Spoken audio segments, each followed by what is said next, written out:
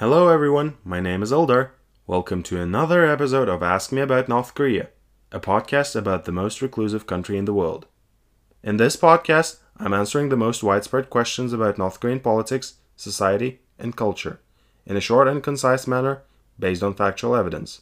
If you like this podcast, I would be grateful if you could share it with your friends, leave a positive review, make a donation, or subscribe. You can also visit the podcast website, www.askmeaboutdprk.wordpress.com. There you can access episode transcripts, as well as some other materials, such as book reviews, film recommendations, and online events. As the name of the podcast suggests, please feel free to ask me questions in your comments and reviews. I will do my best to answer them in the next episodes. And now, let's start.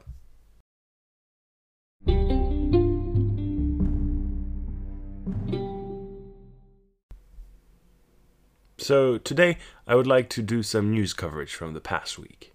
If some of you have been following the news on North Korea, South Korea, or the United States, you most likely know that a major meeting between the US President Joe Biden and South Korean President Moon Jae-in took place on May the 21st. This was a part of Moon's 5-day state visit to the United States, where he took part in a number of other meetings, both with the business people, Congress representatives, and of course with the President and Vice President of the United States. The meeting between Biden and Moon produced a very comprehensive joint statement emphasizing cooperation in climate change, global health, sustainable development, and even democracy in Myanmar. But, most importantly, it also outlined their joint approach towards North Korea, which is exactly what I'm going to talk about in this podcast episode. Why did they meet in the first place? Why does it matter? And will the meeting change anything in the relations of both countries with North Korea? Let me briefly explain the political context of this meeting. The United States and South Korea have been very close allies ever since the end of the Second World War, and Washington has actively supported Seoul in its confrontation with Pyongyang. South Korea and US have a very close economic relationship, with South Korea being America's sixth biggest trading partner and the US being South Korea's second one. Together, both nations also form a military alliance, which has been one of the centerpieces of the Northeast Asian security system for decades. In that context, high-level meetings between South Korean and American presidents and other senior officials do happen quite regularly to coordinate policy positions on many things, and especially on North Korea, which both nations see as a security challenge. So, what is so special about this meeting? Just before the 2021 meeting took place in May, the Biden administration completed its North Korea policy review after intensive consultations with Seoul.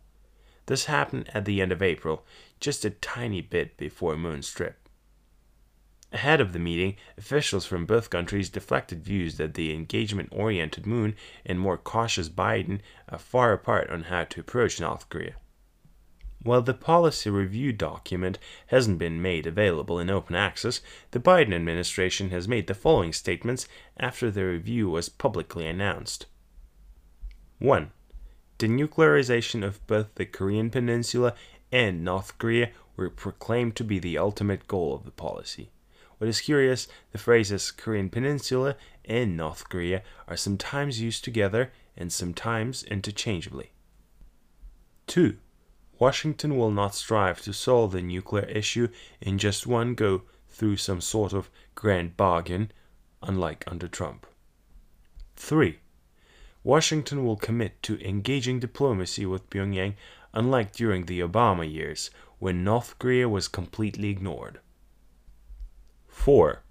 Washington wants to negotiate with Pyongyang through incremental steps that make meaningful progress toward reducing the nuclear threat. This probably sounds somewhat boring to you, and I have to agree that this is definitely not politically innovative. What is more, there haven't been practically any reactions to this policy review, both in South and North Korea. It feels like South Korea wanted to hush things out and discuss a more coordinated approach behind the scenes. As Victor Cha, a senior North Korea expert of the Center for Strategic and International Studies, points out, quote, The fact that Seoul hasn't raised expectations in advance of the summit of some breathtaking proposals suggests a collective realization that Pyongyang is not cycling into a dialogue mode just yet. Indeed, North Korea might await the results of the summit before engaging in typical provocations, such as missile tests, to raise the price for their own return to the negotiating table." Unquote. And as I argued in my very first episode of this podcast, this year could very well become a part of the classical cycle of confrontation between Washington and Pyongyang, like in the 2000s or in the first half of the 2010s. Therefore, this is not surprising that South Korea and the United States are trying to coordinate their positions well in advance before the escalations start again. Specifically, the president of South Korea has been trying really hard to convince the Americans that there is still a need for new engagement strategies with the DPRK. This 2021 meeting between Moon and Biden became a sort of culmination in that respect. Why is this meeting symbolic? Well, naturally, when the heads of state meet, it is always a major political event, that's that. However, there are several specific reasons that immediately come to my mind when I'm thinking about this particular meeting's political context. Now I will try to explain why in greater details. First, South Korea and the United States represent 2 out of 3 powers who can exert a lot of influence on the Korean peace process, the third being China. To exert this influence, they actually need to coordinate their actions, which they are doing. Second, the Biden administration in Washington has been actively reviewing its foreign policy approach towards North Korea, as I have mentioned, and this meeting was extremely important to finalize it in coordination with its closest ally. Third, South Korea's president Moon Jae-in is about to finish his term very soon, in less than a year. Therefore, through his active negotiations with the United States, he wants to make sure that his diplomatic legacy in the Korean peace process is preserved and extended. It could also score some political points for his party in the upcoming 2022 presidential election. So, what were the main outcomes of this summit? Well, Biden restated some of the policy review provisions, but also tried to position himself differently if compared to Obama and Trump. In fact, he tried to occupy a middle ground between Obama's strategic patience and Trump's bombastic symmetry. Thus, he is sending a political signal to the domestic audience and foreign policy experts that he understands the flaws of both of his predecessors. At the same time, he positions himself as ready for constructive negotiations with Pyongyang. What is more interesting, Biden also confirmed that he would respect the agreements achieved by the previous administration, which is an important gesture of continuation and a small olive branch offered to North Korea. He also reaffirmed his commitment to the complete denuclearization of the Korean Peninsula. Here, I would like to draw your attention to the phrase Korean Peninsula. Yes, not just North Korea. This basically means that the United States stresses its commitment not to station American tactical nuclear weapons in South Korea and hints that the United States is open to considering some of its extended nuclear weapons capabilities in any future negotiations. The South Korean president was also reassured that the American approach will be, quote, calibrated and practical, unquote, and that the negotiations will be conducted, quote, in a step-by-step manner, unquote. The last phrase might be important because there is growing realization in Washington that it would not be possible to completely disarm North Korea in one go.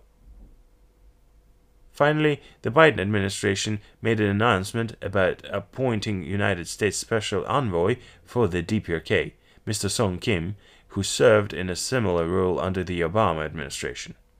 On the one hand, this appointment means that the issue of negotiating with North Korea will remain a high priority for the Biden administration.